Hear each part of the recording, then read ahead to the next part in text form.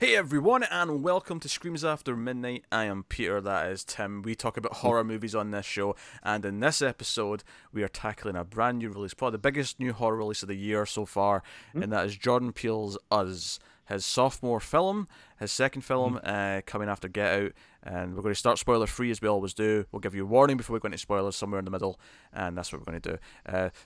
Just a quick thing before we get to the movie itself. The last episode of Screams After Midnight disappeared about 24 hours after it went up because a copyright strike was put on it. Oh, yeah. Yeah. So if you're on YouTube or you're looking at the if you're on YouTube, because obviously it's still in the audio feed. If you want to go listen to that episode without the video, just to hear it just now, it's on the audio feed, Screams After Midnight podcast feed. But if you're on YouTube and you're thinking, man, it's weird, there's not been an episode in 2 weeks. There was one, and hopefully it'll be back soon. We're disputing the claim, obviously, but that's what it is. So Yeah, it was my bad. I shouldn't have been playing the Super Bowl in the background. Yes.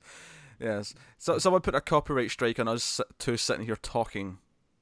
Yeah. With nothing else going on. Yes, that'll hold up in court. Yeah. To be fair, there have been other videos of people talking before, so I guess maybe that there's a. It's not original, logic there. is what you're saying. Yeah. Yeah. We didn't think of this. That's true. Two white guys talking to each other. Yeah, that's that feels like that's been done before. Oh god. Anyway, so go about Us. Us is a film about. Why are you laughing? Is it because it's a film? Is that why you're laughing? Because you thought that was my point? I like the idea of someone watching NBA and like, oh, it was a film. That's what they're talking about. Timothy. Okay, so Tim, so Us rather. So Us. The premise of Us is that we have duplicates of this family, our main family, who's headed by Lupita Nyong'o, who plays Adelaide. She's the main character. Her and her family, duplicates of their family show up when they're on summer vacation. They've got a summer house, near the beachfront, all that, and Santa Cruz. Thank you. Which was the same as Lost Boys. I've heard everyone talk about how it's like Lost Boys. They're at that Santa Cruz. Hey, whatever. Yeah. But is there a guy playing a saxophone in his underwear? I think not. No. So. And it sucks because we could have gotten two of them.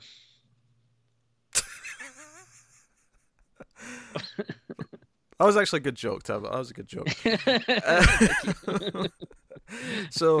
So these duplicates show up, and this obviously I'm just taking all this from the trailer. This is the general premise, and of course they're dangerous and psychotic, and it's like, okay, who are these people? Why are there duplicates?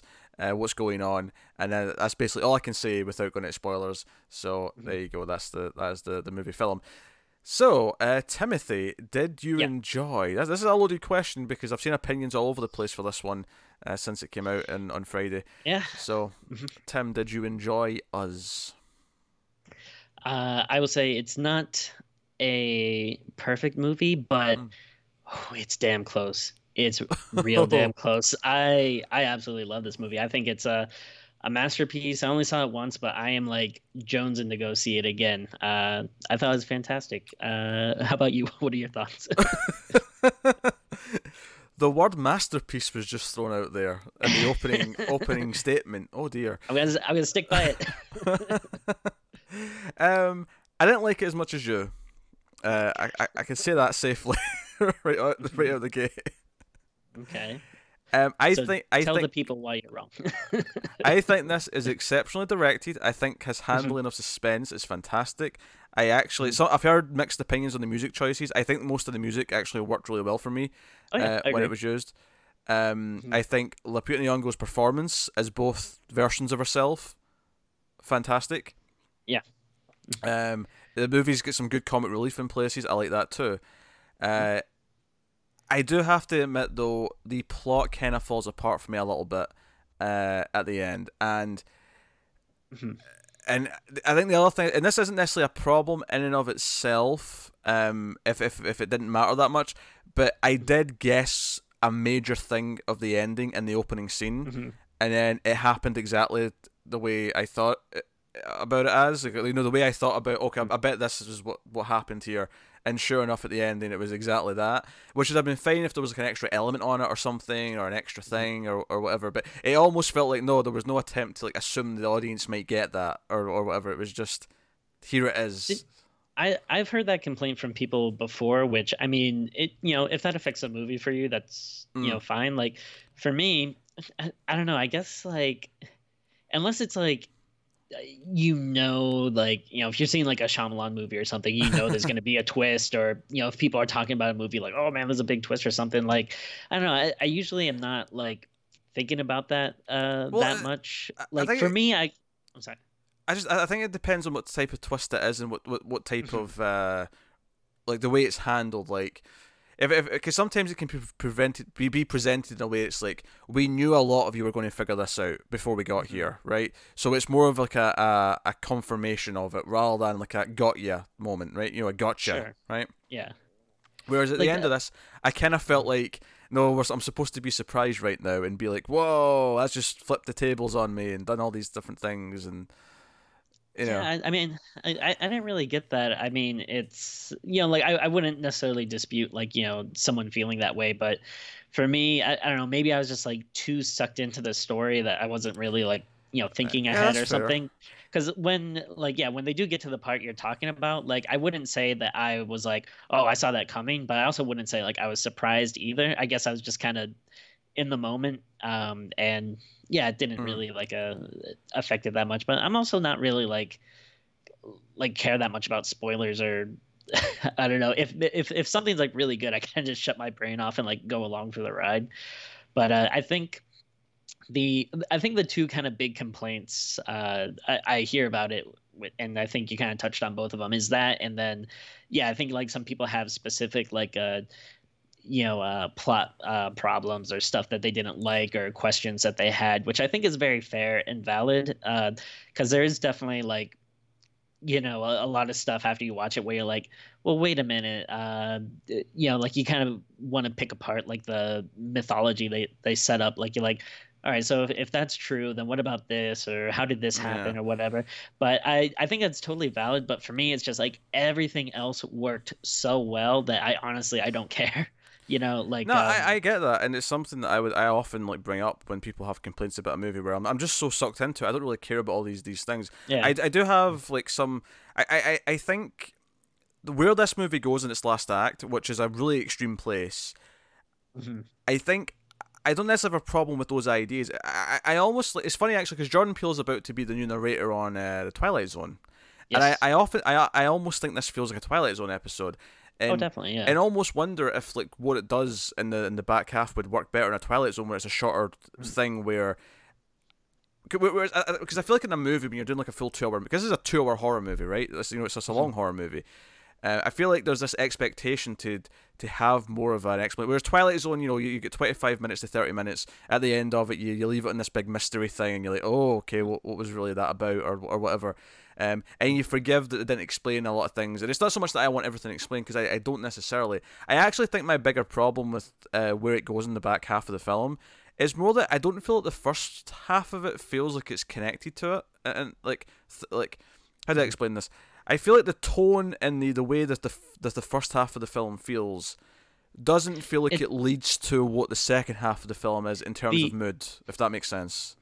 I think I mean, I don't know if maybe this is what you're getting at, but like the first half or whatever feels like like I was just thinking about like more like kind of close, I guess, maybe personal. Smaller, more contained. I'd say personal. It feels like a personal horror story, the first half, yeah. And then it kind of expands outward, and it's more, there's farther reaching effects and stuff, which I can definitely see that it being an issue. What's kind of funny is I've heard like complaints both ways, where I've heard people say like, oh, they don't explain enough, and then I've heard other people say like, oh, they explain too much, like, which I think is kind of funny. I think it's a balance in it. I think arguably either way would be better. Like Yeah. They went too far, but not far enough to make it like a proper explanation. But but not explain anything would have maybe been better. Just leave it be completely mysterious. I don't know. Yeah. I don't necessarily have a problem with that too much. I do honestly wonder if this will work better for me in a second viewing, where I know where it's going in the second half, and I can sort of go in with that kind of expectation. But the first half felt really personal, like I said. It felt like a family who's going to be tormented and terrorized, and how they sort of survive through that. And it turned into this much bigger thing, which we'll talk about in spoilers because it is full on spoilers. But I mean, as much as I'm getting my sort of general feelings, and those are the negative feelings. I don't think it's a bad movie. I actually think it's still a very well done movie. It's just very well directed. The suspense is very good. The handling of direction is very good. Yeah, I'd Acting say is like great. yeah. I mean, I think I already liked Peele a lot from Get Out, and so I had high hopes for this movie, but after seeing this, I'm just like so like uh what do the kids say, like you're a stan or whatever. Is that like when you're a fan of someone? Yeah, if you're sure, yes, yes. It means you'll stick up But for them as a fan, no matter what, oh, okay. kind of Yeah, thing. but I mean, I love Peele, man. He's like a dude that gets it, 'cause he seems like such like a horror fan, but sometimes that doesn't always make the best horror director. A la maybe your Rob Zombies, for example. Uh, but like he's such like a dude that's like he has such a love for the genre, but also like he's such a good storyteller and just has such a great way with staging a scene. And I don't know if he's just lucky with the actors he gets or if he's able to bring out these performances, but everyone was like, I thought fantastic in this movie. Like especially like the family, you already mentioned, uh, I forget her name, but the Nyong'o. main, Lupita yeah, Nyong'o, yeah. yeah, she's fantastic. And then the who played her husband, was it Winston Duke. something Winston Duke? He was phenomenal. I Yeah. liked him a lot. And I was surprised that there's a lot of, like you said, really good suspense. I thought there's a lot of like really good, legitimately creepy scenes, but I was also surprised that how funny it was. But I don't think anyone would call this like a comedy or anything. But No, it's got comic relief. yeah, And and it's different though, like like the complaints we had with like last year's like Halloween and stuff, where the comedy kind of takes you out of the scene. This is all very feels like, in whenever there was a funny moment, it felt like natural for the characters to be doing this or saying this. Like it never was all right, let's stop everything, all the tensions out the window, like turning to the camera and winking at you. Like it never felt like that. It all felt like very natural, and I really enjoyed that. yeah, even the kids were good. In fact, the daughter, the Tellard, that's the evil version, the Tellard. Oh That's yeah, what we're yeah. calling them. I thought the daughter was maybe my favorite of the Tellard, like of the family. She was great. She was really good. Like I think the acting's great, music choice is great, direction's solid. It has a clear sense of style right at the start. It has this operatic music that comes in as the titles are coming up. It almost feels like a '70s movie the way the music comes in, Yeah. with this big soundtrack. It feels very foreboding, and then the suspense is handled very well. Like the opening scene is like a flashback to when the main character's a kid, and we're walking down the pier, and there's the boardwalk, and it's like there's nothing actually creepy happening, but just the way it's shot, the way that the camera's behind her shoulder as her parents are kind of arguing, it feels like something bad's going to happen soon, even though there's no reason to suspect that in terms of content. It's just, it gives you this sense of what you should be feeling, despite the fact that there's nothing really obvious happening yet.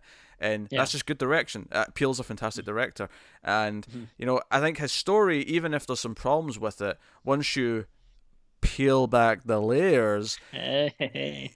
there's definitely stuff in there. I mean, the movie has something to say. Much like Get Out, there's definitely a social commentary in here. It's very different social commentary than Get Out. Get Out had obviously a very specific topic, which was about liberal racism. This is a little bit different, and we'll get into that in spoilers. 'Cause I feel like talking about it now would be spoiling some stuff. But Definitely. What I think is interesting though is where Get Out was great, but it had like a very I don't think anyone would really doubt what the kind of social commentary on that was. What I like about this is there's like a couple of different things you can take away from it, and I've seen people saying stuff about like, oh, like this is what I got from it, and someone was like, oh, actually I think it was like more like this, and I think that's interesting. Do you know what's funny to me about our reactions to this is that I want to take you back to a film we watched last year called Cam, where at the Okay, end yeah. of it, I was really positive because of all the subtext, and you liked it, but you had a bit of a complaint that the ending didn't make complete logical sense. Oh, Uh, sure. and I feel that this is almost with flip positions on this, where I feel that the ending maybe should be a bit more clearer or have more things that make sense. Yeah. But this does have a lot of subtext, and that seems to have, Yeah. maybe not just the subtext, but that seems to have obviously helped with your enjoyment. And I loved the subtext. The subtext was there. And it's brimming with it. Actually, before we talk about the rest of the movie and stuff, I want to just mention the opening shot. It's someone watching. Like I say, this is when she's a kid, so it's in the 80s, right? And she's 86, a very good year. 86. I wonder what year Tim was born in. And she's watching TV, but there's like some VHS tapes at either side, and I noted what some of these were. Nightmare on Elm Street was there. Chud was there. I noticed that. Yeah. The Goonies was there, and then one that really made me laugh was The Right Stuff. Not because I have any attachment to that. I've seen it, but it's not because I've got any attachment to that, but because in Captain Marvel earlier this month, that's right. that's the one she picks up when she's in the Blockbuster. She picks up The Right Stuff and looks at it, and I thought, that's weird. The Right Stuff VHS has appeared in 2 movies in the same month. New movies. That's funny. Oh, that's really funny. I didn't even pick up on that. Yeah. But I mean, I love like yeah, I mean it's such an easy way to like make a horror fan happy, but I just love seeing like those old school like boxes and stuff, and I do feel like though it's not like super overdone, like it's not like other points in the movie like they're really pointing stuff like that out, like it's I mean it's very it's really just that opening scene because it's that where it is, and the point of the scene is what's playing on the TV. There's like ads playing, and it sets up the time period. It sets up some themes for the film, and it sets you in that time. Because I was like, wait a minute, is this set in the 80s? I didn't realize that from the trailer, but it's not. It's just the opening like couple of flashbacks. But so I just wanted to bring that up because it was something that I noticed.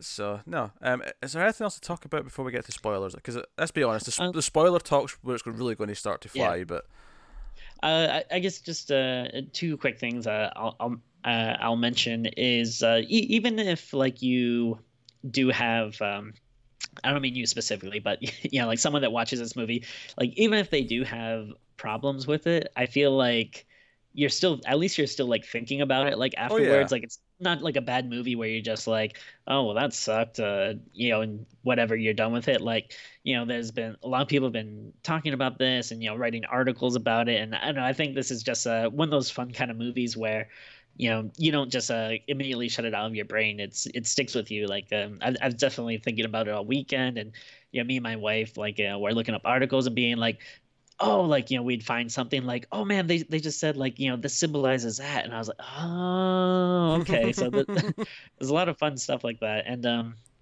I guess probably like 2 non-spoilery things we can talk about is just the like success of the movie. It's what I don't know what the final number was, but I think I heard it was like 70 million. Yeah, 70 million was its opening weekend, which was double the initial projections, and I think it's like almost double what Get Out got opening weekend.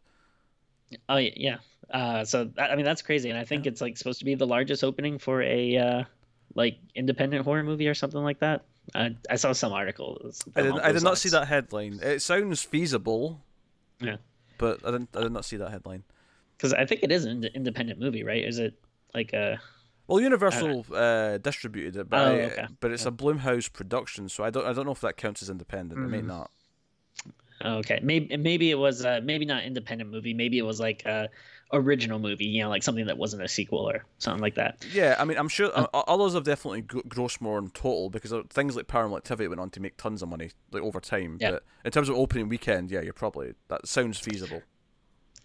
And then just the last thing I mentioned is that I saw somewhere that Peele was talking about how even though a lot of people have questions about certain things, he did say that he has like he figured out all of like the mythology and the lore and some stuff he left out or whatever, but he did say that he really likes the lore that they came up with and that there could potentially be sequel possibilities in the future, which I think could be interesting. Us too. Well, we not to be confused with French. We. Of course, yeah. Uh, so okay, so full spoilers then. Spoilers for us from this point on, and this is where the real meat comes, because this film went places that I was not prepared for or expected, and I wonder, like, I do genuinely wonder if when if I see this a second time, knowing where it goes, will it play better for me in the second half? Yeah. Because the tension and the suspense, the direction never let up. All that stuff was great. But Jesus Christ, this went places. Because the opening titles play over like just all these bunnies in cages with this big operatic music coming in. It's like it's not that track, it's not that piece of music, but it sounds like that. Yeah. As the credits are coming up. So the opening scene, young Adelaide goes down. She separates from her dad and goes wandering out of the beach and goes into this house of mirrors. One thing that I really liked in this opening scene, which I don't know if there's like a specific reason or subtext for it, but I feel like you never actually see like the front of her parents, or at least it's always to the back. I thought that was cool. Yeah, no, I like that as well. I think at one point he does turn around and look at her, but you don't get quite a good look at it just because of the lighting. It doesn't light his face properly. That felt intentional to me. It felt like yeah, I mean, to tie it into the themes of the movie, it's almost like she's being ignored and is just seen as someone who's dependent, and therefore she's not part of their world. I mean, I'll just put it as that. But she goes out of the Hall of Mirrors, and we get this very creepy scene where a duplicate's behind her, because immediately I'm like, that's not a reflection. There's another girl standing behind her, and she turns around, and then that's when we cut the scene and we move on with the film. And I immediately says, I bet they switched. It felt so, I don't know, it was just such the obvious thing to do that I feel like I almost think the twist would have been that they didn't. like that'd have been more surprising almost at the end if they didn't. But regardless of that, because that does bring in some interesting ideas at the film of nature versus nurture, and what makes a person and so on. But so the film goes down this path where ultimately these duplicates that show up at the house and come in. So now we're cutting to present day, and Adeline's all grown up. She has a family, husband, daughter, and a son. She's scared to go to the beach, especially that beach. But they end up going, and she gets scared that her son's disappeared for a few seconds, and it's fine. And there's some like foreboding things, like he sees the old guy with the blood hands that look like the guy that she saw, and so on. And should mention that they're meeting their friends at the beach, played by Tim Heidecker and Elizabeth Moss, who. Now I'm assuming we have different tastes in comedy, so I'm assuming you're probably not a fan of Tim Heidecker, but I'm a big fan of him. It's really cool seeing him in like a big movie like this. I thought he did a great job. Like, he's really funny, but also like gets once you get some of the duplicate stuff happening. I think he is like kind of like weird, and he pulls off being creepy kind of well. I have never heard of him. He does like Adult Swim stuff, and then he's been in like some comedy things. But it's definitely a very polarizing style of comedy. I honestly don't think you would like it. That's fair. I love it though. I just glanced down his IMDb, and I don't think I've seen a single thing on the list outside of Us, obviously. He was in Bridesmaids. I was looking at writer, not actor. Hunt. This will change things. It was in Ant-Man and the Wasp. Yeah, I think he was like on the boat at the end, like as the whatchamacallit, like the giving a tour or something. It was a major role, clearly, because he was so memorable. Yeah. Oh, you know what? He was the Reed Richards' stepdad in the last Fantastic Four movie. Oh, jeez. Jeez. Yeah. Surprisingly, I don't remember that face. But I think he does a great job as kind of like the douchey friend character. Yeah, well, even Elizabeth Moss. I don't think I've seen her play this kind of just like alcoholic housewife who's really vapid. I've not seen her do that before. She's always got much more serious roles. Yeah. But yeah, so these creepy folks show up, and it becomes this like, oh, who are they? It's scary. They get into the house and they're sitting there. They make Adelaide handcuff herself to the table. And the family kind of splits up, and it all becomes this game. It's kind of a separate game of cat and mouse between all the different pairs. Like it's all the duplicates chasing their counterparts. And we get some creepy scenes with the daughter, what's her face, Zora, her counterpart Umbraze chasing her. And she's basically like doing this creepy smile the entire time, and she's got this kind of Michael Myers thing where she just walks even if she's running, and she always catches up. So she's kind of the slasher villain, one of the members of the family. And they mention like earlier in the movie too, like that they want her to run track. So you kind of like you kind of get the idea that all right, so running might come into play here, and then it's kind of cool that. Yeah, she's running, but like her counterpart is just always like, doing the slasher walk, but always seems to like catch up to her. No, it's a nice little touch, and that's got some creepy scenes and there's some good suspense here or there. But ultimately, where this goes in the second half, and we'll go back and talk about specific scenes and stuff. We'll talk about the other family and we'll talk about all that stuff. But I think the big thing to talk about is what the mythology is and what the revelation is. Is eventually. Josh, after they go through a lot of turmoil, Josh gets taken. Jason, sorry, not Josh. Jason gets taken. Jason, there was a part where they were screaming his name, and Jason? I couldn't help Jason? it. I was like, to the point where I was kind of like, I don't know. Peele seems like he seems like a cool guy. I wonder if he knew what he was doing. Yeah. For those of you who don't know, there's a video game called Heavy Rain where at one point you lose your son named Jason and you're just shouting the name Jason over and over. You've got a button to press Jason, so you're just shouting Jason, Jason, Jason, Jason. I feel like we always, whenever we do a Friday the 13th, that inevitably comes up at some point. Yes.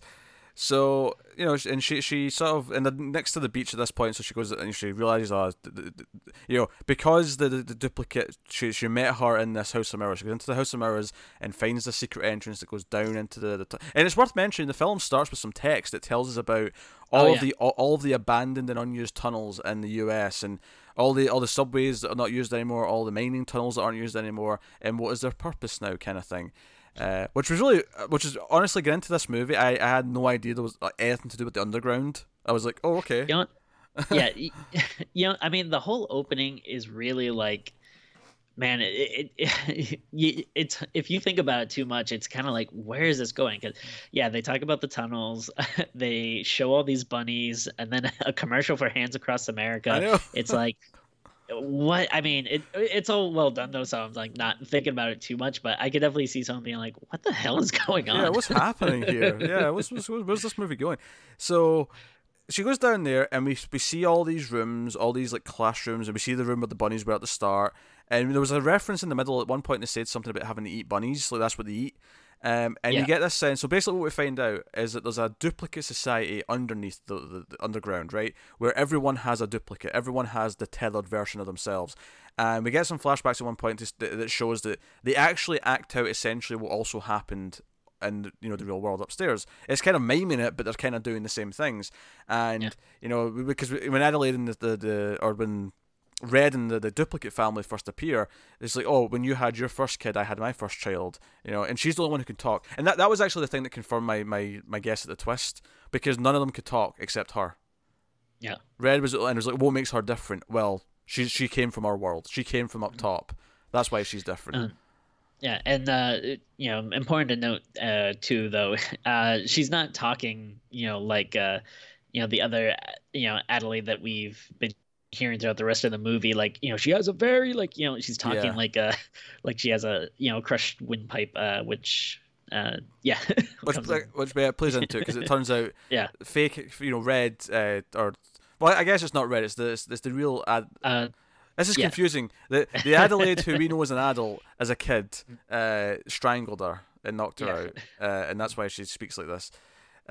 So we learn all this, and there's like a whole exposition dump here where she says, oh, the government set up the tethered, and the whole idea was to try and control people, but they abandoned it, so we're just left down here, kind of thing. That was the gist of the thing. So like I think they mentioned something where it was like a government experiment, and they said they could recreate the bodies but not the souls. Yeah. So basically, like the tethered there, these like shadow versions of the people are above ground, and I don't think they specifically, well, yeah, I guess is kind of what they're getting at though, is like, they're pissed because they're forced to live underground, and then there aren't like they're not free. They're like tethered, like they say, to these Yeah. people above ground. They really have no control over their Yeah, lives or anything. when you get to I think the main social commentary of the movie. I mean, the movie's called Us. It also neatly is also the word US,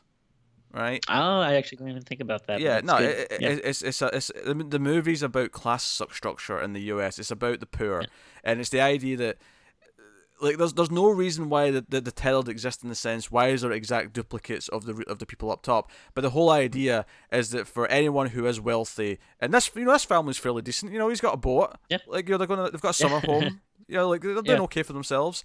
The idea that there's someone who's underground who doesn't have all these things, and the idea is that these people are still us. We should still be looking after them. We shouldn't be ignoring them. Oh yeah, definitely. And the movie's about how the idea that the middle class and up are all ignoring everyone else beneath them, kind of thing, and and maybe more specifically the homeless is maybe a more accurate thing, but the idea that Sure. they are still us, and that's kind of the point of the movie.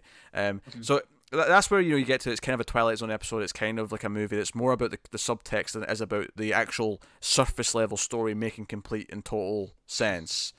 It's about what it means rather than how did we get to the point where we have all these duplicates that are exactly like the people up above, and so on and so forth. I mean, there's a bit of an explanation, but it doesn't go that deep into it. It's just kind of, it's a vague, the government did an experiment, and that's it. Yeah. Yeah, and like if that bothers you, that's fine. But like for me, I think it's again, the story is so engaging, and at this point, Yeah. you're really involved in these characters and what they're going through, Well, that it's a good enough explanation for me. Like I can see some people being like, well, I should make it oh, clear. I don't mind the explanation. Actually, I actually I'm okay, fine with it being vague. I think my bigger problem, what I was saying earlier, is that I didn't feel like the first half of the movie set me up for this way, because by the time we get to this point in the movie, every person in America seems to have got a duplicate, and we have all these people in the red jumpsuits, like doing the hands across the world thing as a statement to say, hey, we exist, pay attention to us, and like. Because by the time they're driving around at the end, before the big ending happens, there's cars abandoned. There's like families have been killed left and right. It's on the news. People are being murdered, and I'm like, I was not prepared for this to turn into like an apocalyptic event. Like, well, it just yeah. it was a shift for me in terms of like what it was.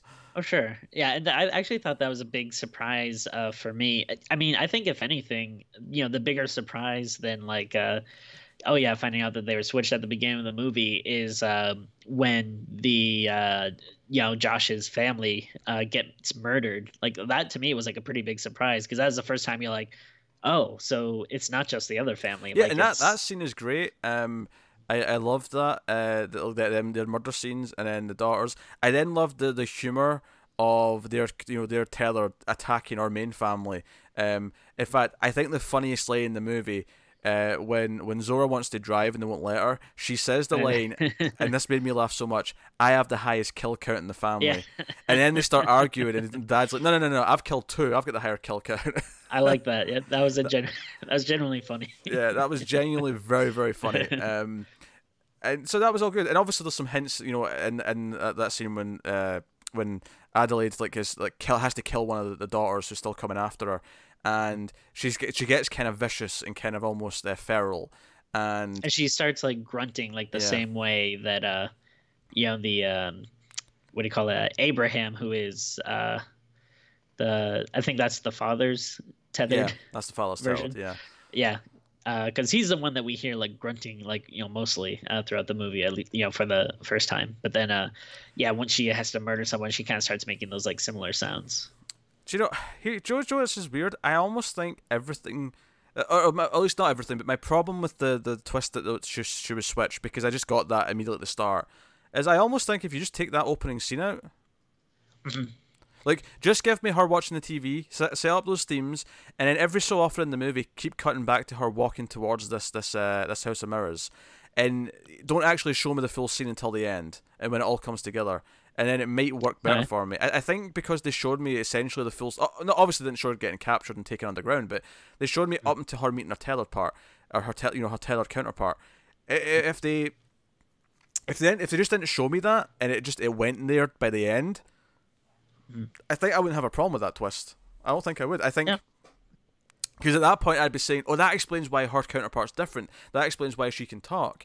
It explains all these different things." And then that opens up this whole other idea of like, well, she clearly became a fairly normal person growing up in our world. You know, that's why she didn't talk at first when she came out, but then she learned to talk.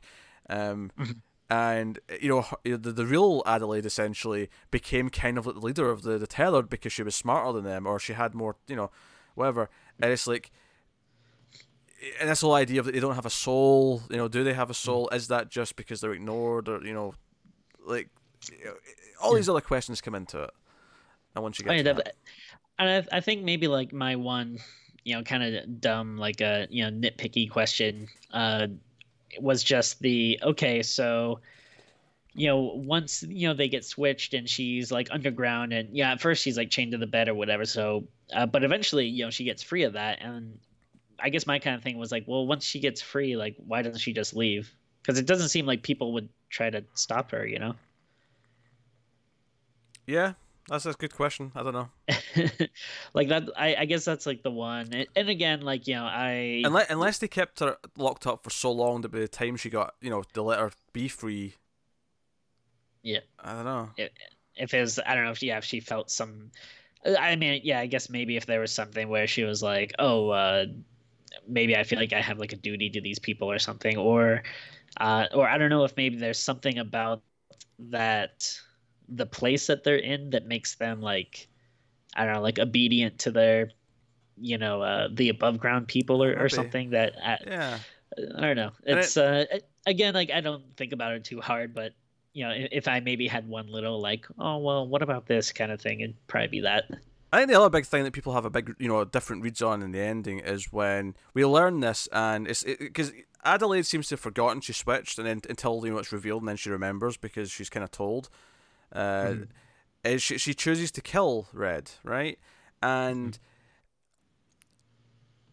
like there's so many ways to read this. Like, do you read this as a sad ending because the fake version has killed the real one, and that's sad, or is it or is it a happier ending because she basically rose up and she rose out of the poverty, go into representing the lower class or the homeless. She rose out of the poverty and she succeeded in having a family, and by the end of the film she's accepted that she earned that, and that's why she takes it.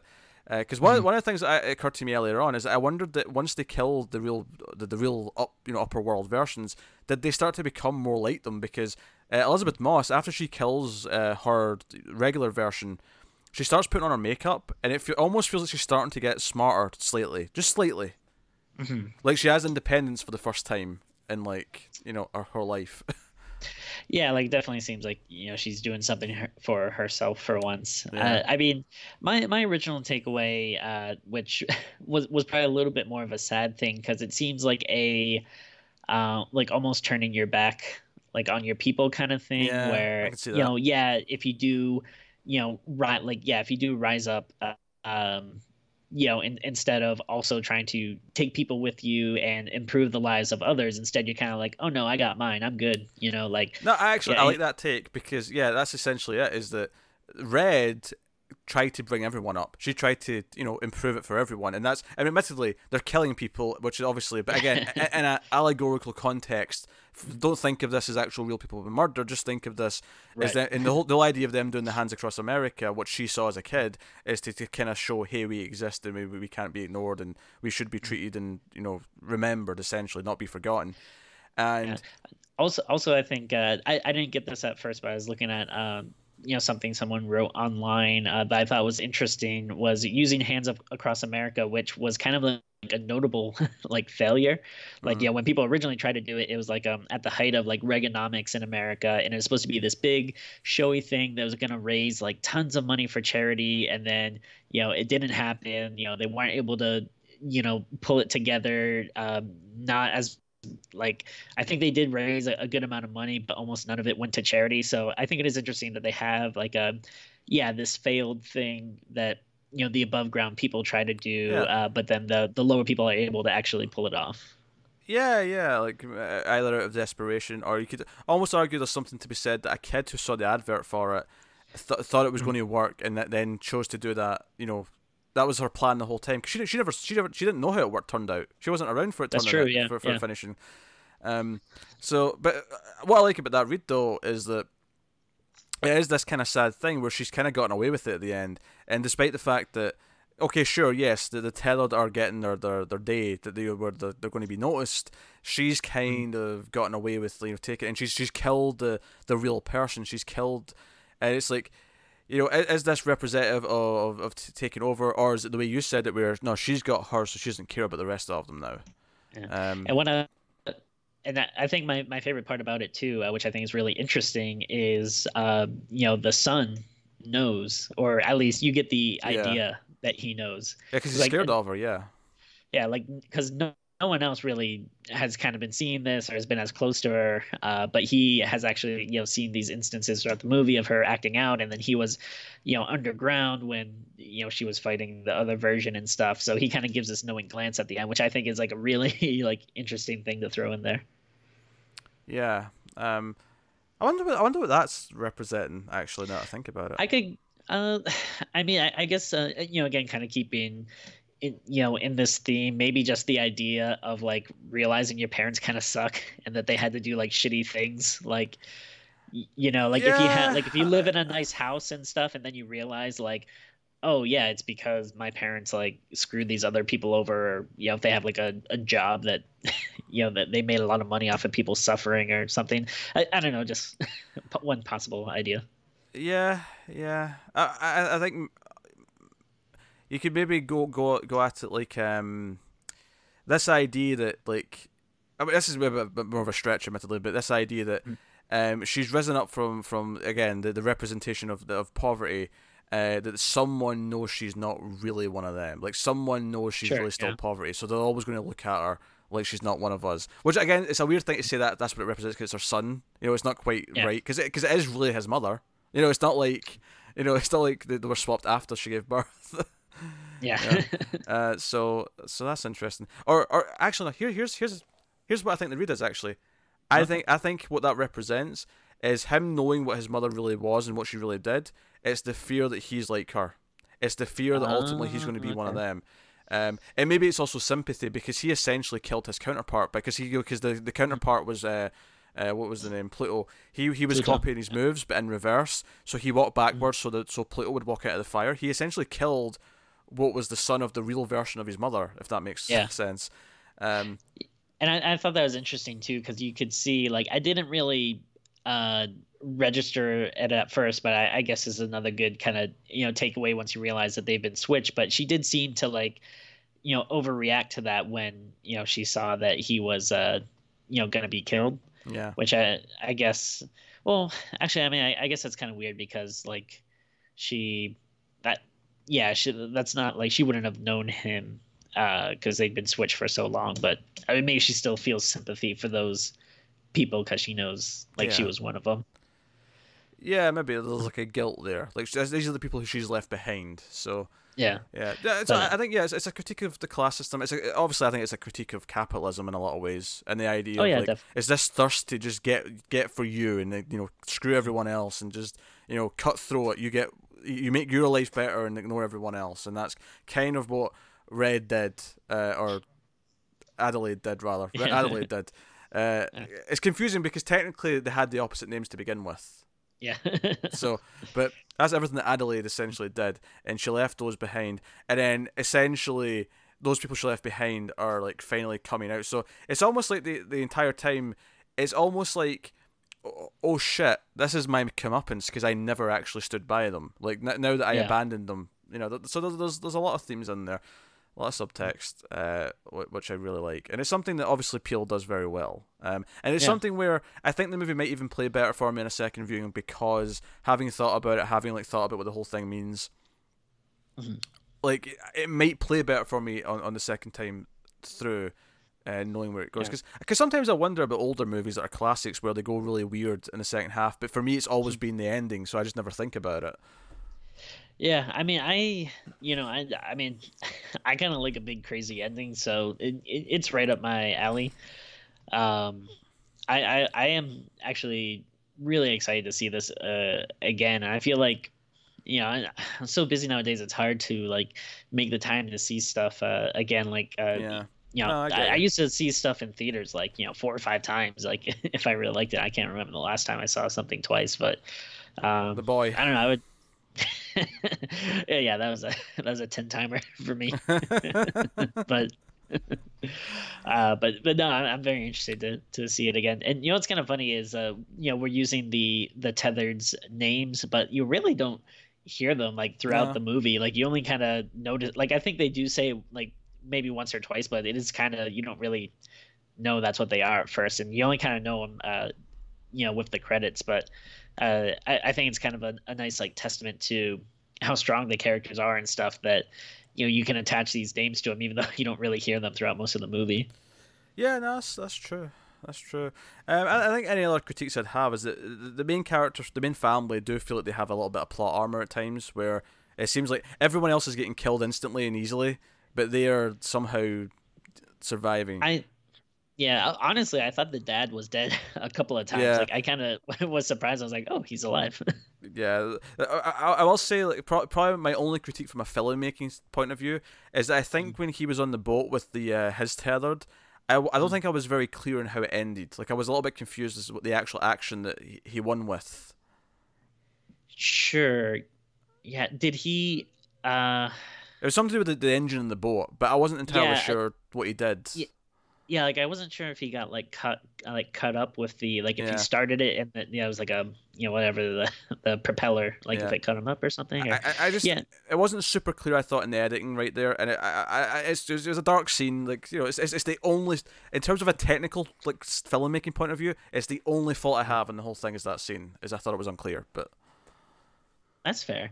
I actually think one of my favorites was, the young boy and his counterpart Pluto. I thought I liked the look of him. He was like wearing this mask mm, and you can mention like all the tethered are wearing these like red jumpsuits with a like a leather glove, which I didn't realize at first, but I saw some people pointed out might have been inspired by like Michael Jackson because she gets that like Michael Jackson T-shirt in the beginning, yeah, that's and true. then like it's kind of like a similar setup to I guess what he wears in Thriller. So I was like, Oh, oh, so that's it's her interesting. because she likes Michael Jackson in Thriller. She made everyone dress kind of like that.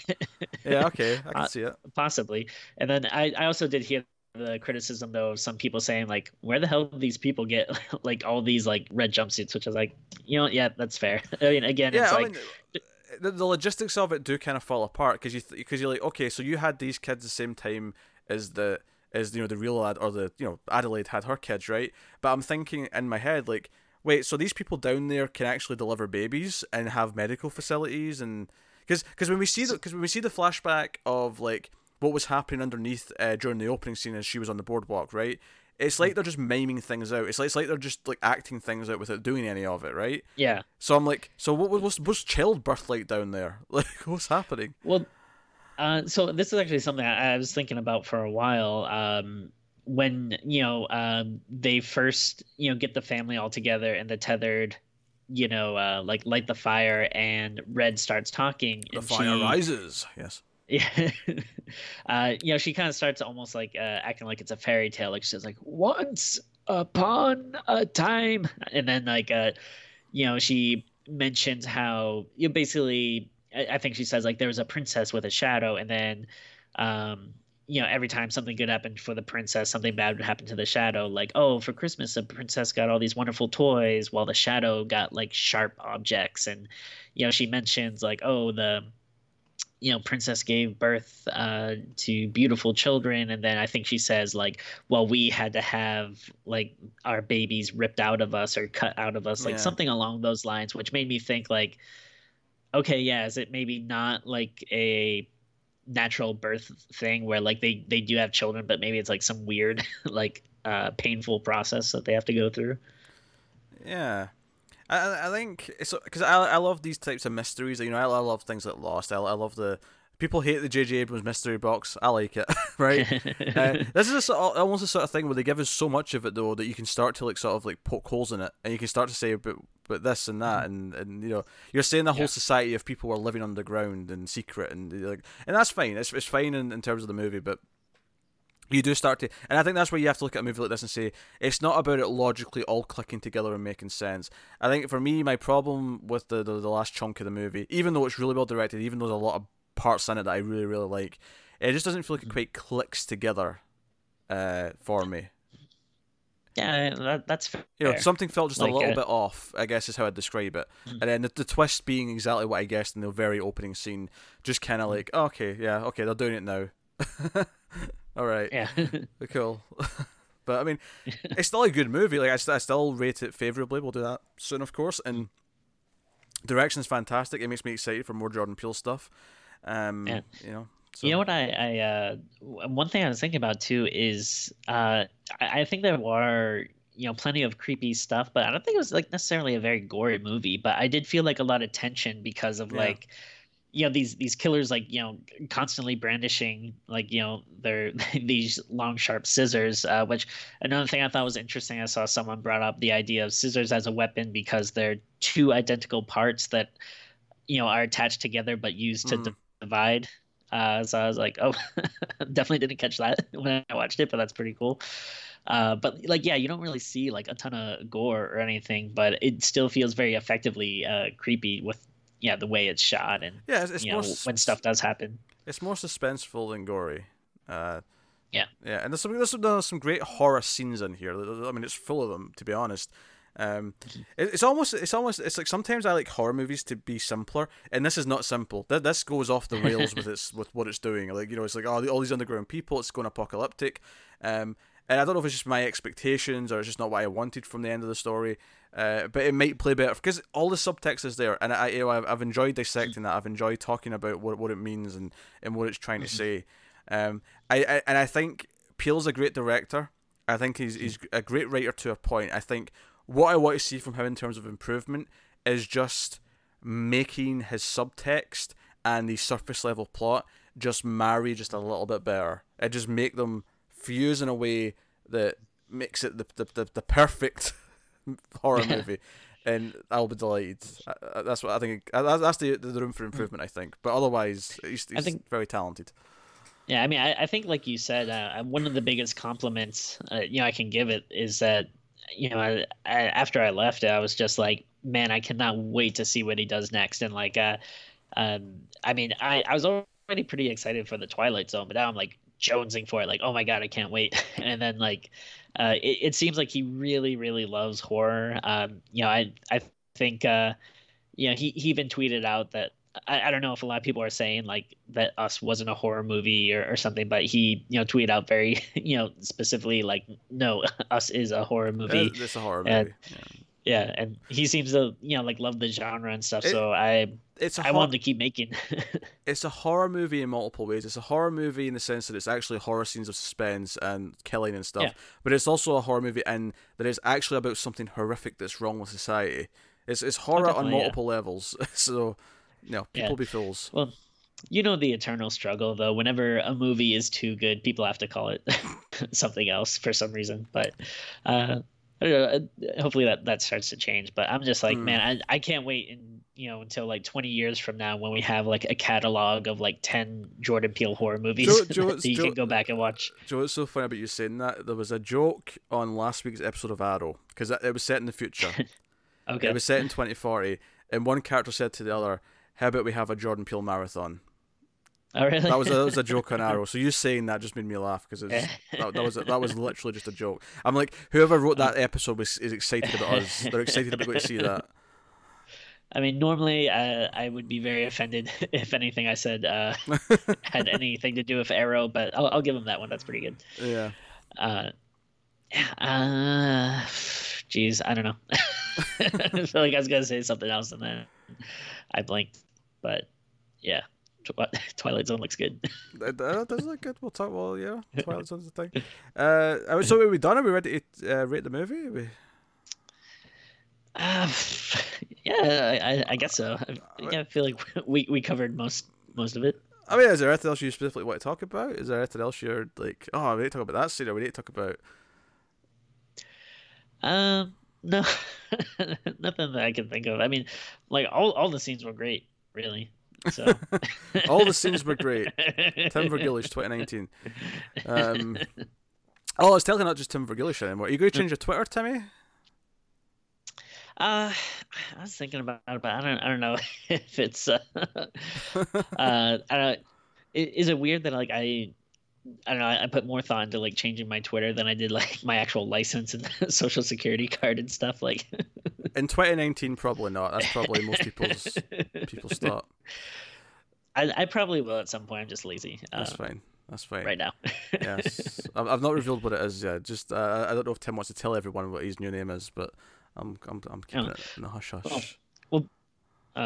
I don't mind spoiling it. I mean, most people probably know if they follow the podcast regularly. They know. I got married last year, and then I finally, we've been working at changing our last names, but finally went through, and I got my basically, me and my wife hyphenated our last name, so my last name is now Vargulish-Chow. So that's. Joe, I love about this is I loved it if What's someone. that? I mean, let's say you go somewhere for an interview and they have your resume already, right? And they're like, Tim Vergilish Chow. I love the idea that they're sitting there going, I have no idea what sort of person's about to walk in the room. They're sitting thinking, oh, so he's probably Asian, maybe? We think? I don't know. The thing that's kind of weird about it, that like the only thing I'm kind of not sure of is like, you know how they had that whole like scandal thing with Marvel where like CB Cebulski was using like a pen name, like an Asian pen name. You're worried that people are going to think you're trying to pretend to be Asian? Yeah, so like I don't want, like, because like I write comic books and stuff, sure, so I don't want to put out a book and then have someone be like, oh yeah, they just look at the name and then assume like oh I mean, I don't know why this is a conversation we're having during this episode, but I mean, people have pen names. That's not that weird. If you kept it as just Tim Vergilish as a pen name, just for that reason, because you didn't want people to mistake it and think, oh, because if you ever write a story that's set in China or something like that. Yeah. Like, that would maybe be a concern. Admittedly, I don't think writing Goatman, anyone's going, oh, he's trying to get cred off of his name. Yeah, I guess I know it's a stupid thing to think about, but yeah, I just don't want to ever seem like I'm trying to appropriate anything. If CB, whatever his name is, never did that, you wouldn't even think about this. You wouldn't even think it was a concern. That's true, yeah. But because he took a Japanese name and pretended to be Japanese just to sell Japanese comics, like the samurai comics or whatever, now it's like, no, that's really scummy. You can't do that. And it feels sketchy now. Yeah. But yeah. But then I also don't want to be ashamed of my name either, so it's a weird, it's a weird balancing act. Though I'm very proud to combine names. Like Voltron. Yeah, yeah, it's fun. Plus, you got a lot of, because I imagine there wasn't a lot of pun opportunities with Vergilish. What am I saying? What there was, because there was Vergulish. There was that. Yeah. It came in handy like around Halloween every now and again, but that's usually about it. Yeah, but now anytime you're hungry, you can make a really easy pun. There you go. You'd be like, oh, it's time to Tim Vergilish chow down. See? Like, easy peasy. There you go. You get some puns now. You get some pun opportunities. Anyway, let's rate us. Okay. Did the tethered version of Tim get a new last name as well? It wouldn't be called Tim. He'd be called like Creek or something like that.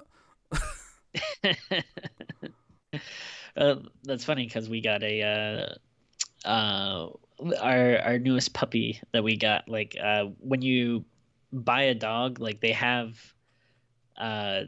usually like their like actual names. Like if you get something from like a breed or something, they'll usually have like a name that's centered like around like a theme or something. So like the litter we got our puppy from, like the person that was giving it to us like needed us to come up with like some type of creek related name. Okay. But so our puppy, his name is Banjo, but his like technical real name or whatever is Banjo by the Creek. So it's just funny that you mentioned Creek. Okay, I just picked a random word. There was no thought process that went into it. I would probably, I mean, I use this for, I would just go by whatever I enter when I, start a video game, and you have to input a name for the character. I always use Goatman. So. Of course you do. Yeah. I always use Wibble 89. That's my. Well, unless it's like a character's name in an RPG, then I won't use that. But that's my handle. That's what I'll put in things. Anyway. I mean. Yeah. Oh no! Well, growing up, I was always like, no, like the character has to be named what the character's name is. Now I just call everyone Goatman.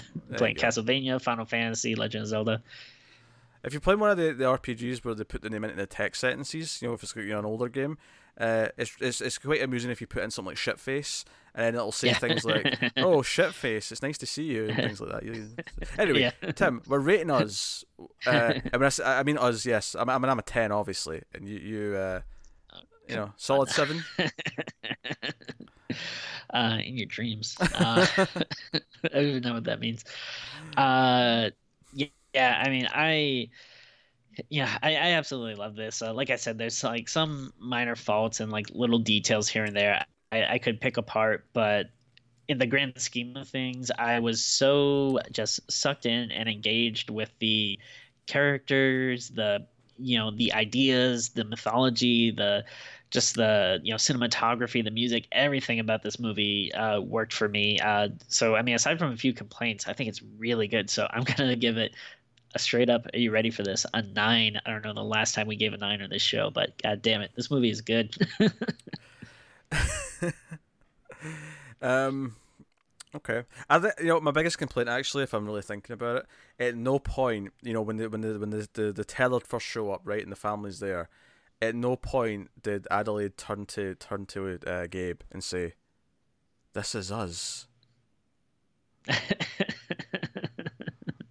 Well, I think, doesn't the kid say like something along those lines at some point, like something similar to that? Yeah, maybe he says that's us or whatever. But I was thinking, like, I almost, like, I always do the thing where I say hit television show, but I almost wanted her to go, "Oh yeah, this is just like the hit television show on NBC. This is us." I gotcha.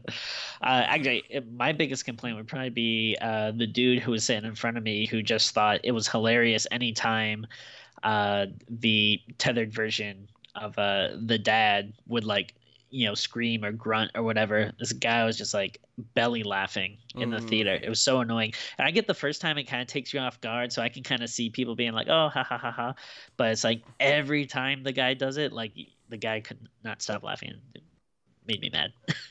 That's fair. This is a tough one for me to rate, because I think it's exceptionally directed. I think the acting's great. I think it's masterfully done.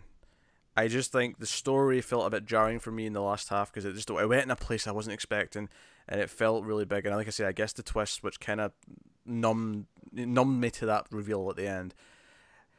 So I think it could go up on further viewings when I go in and just. But I mean, I've enjoyed talking about the subtext. I've enjoyed all these things. I am going to go with a 7.5.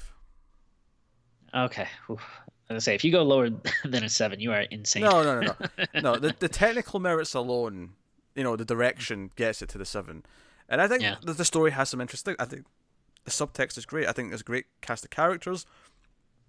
It's full of great scenes. But there was a feeling that it wasn't quite right in the last half that just kind of stuck with me, that has not went away yet. And maybe on a repeat viewing, when I go in knowing what it is, and I'm just watching it for its whole, as it were, as opposed to discovering it as it's going, maybe I'll feel differently. But 7.5 for now. But it's still very good. Like, I'm still excited about Peele's future. I'm still excited about everything else. It's very good. I mean, that's totally fair. I wouldn't really argue with the points that you brought up. Like I wouldn't necessarily disagree with them. I think it's just one of those instances where, I see what you're saying, but they didn't really affect me as much, as they did you. I would be interested to see, if you do watch it again, what if it does go up or down a little bit. Yeah, maybe we'll do a Jordan Peele marathon in a couple movies times. I mean, if we ever get to that, mythical point where we're just getting tons and tons of money, and we can record more and more stuff. Maybe we could do some type of rewind, Oh. feature where we, do some like, second opinions or something. But hey, you gotta give us money for that. Don't promise anything like that, Tim. They're going to make us watch The Boy again. I'm not happy about it. The Boy Revisited. Jeez. Yeah, I'd be okay with that. I'm getting 2 boys movies this year: Hellboy and Boy 2. Can't wait. I don't know which one I'm looking forward to the least. No, it's definitely The Boy 2. But I mean, Hellboy looks really generic. I'm not feeling super excited about that either. Anyway. I think Boy 2 comes out this year. It might be next year. I forget. But do you know what I think's funny, Timmy? Every time I'm streaming now, like every so often, I'll have some of the viewers mention that Tim's saying crazy things on Twitter, and I'll have to go check what you're saying, and then we'll discuss your craziness on stream. Who are these tattletales? I know Tyler's one of the big guys. Tyler, definitely, like when you saw you say something like Hellboy 2 is the best comic book movie ever made, I think you said on Twitter. I stand by that. He's like, Tim's lost his goddamn mind, and then he pasted that tweet into the chat, and I'm like, yeah, Tim's a weirdo. Tyler, gonna have to have a talk, buddy. Tim's weirdness is what makes him the great counterpart for this show. He is my tethered. My weirdness. Oh, all right. Are you saying you're normal? You're saying you're nothing weird about you? Well, to me, yeah. We'll do a poll. We'll see. All right, that's been Screams After Midnight. That has been us. That's a sequel to This Is Us that they're going to do in a few years called This Was Us. But thank you very much. You can, of course, support the show and the channel and everything we do by going over to patreon.com/MailOfUsTV, where you can support us for as little as $1 per month. And for that $1 now, you get a bonus episode of Screams After Midnight once per month. The first one was The Invisible Maniac, so you can go check out that. That was the first one we just did. That was a good one. So we'll have a look see. But yeah, other stuff as well. At the $5 tier, you get to vote on a Streams episode once per month, and you can go do that. Obviously, you can support us by commenting and liking, subscribing, and rating us on the iTunes, your podcast app of choice. And if I'm promoting something, we mentioned Twilight Zone a few times throughout this. Me and Connor will be reviewing the Twilight Zone when it hits, the new one. Starting next week actually at the time of recording. Yeah. And we'll be reviewing that. But also just started is classic reviews of the original Twilight Zone from episode 1, which is myself and newcomer Tara. So there's classic Twilight Zone reviews up as well. So go check that. And I don't know which episode it is, but I do remember Peel saying there was an episode of the Twilight Zone that kind of helped inspire us. So interesting. It'll be interesting when you get to that one. Yeah. So go have a look see to these various things, and hopefully you enjoy some things and yada yada yada. But that has been us. That has been Screams After Midnight. So hopefully this one's still up 24 hours later. So thank you very much once again for watching or listening. Always appreciate it. Go check us out on Twitter at Screams Midnight for horror movie news and updates to the show and other things and rambles and shambles and all sorts. But that is us. So thank you once again for watching or listening. We always appreciate it. Keep watching the scary movies, guys, and we will see you next time.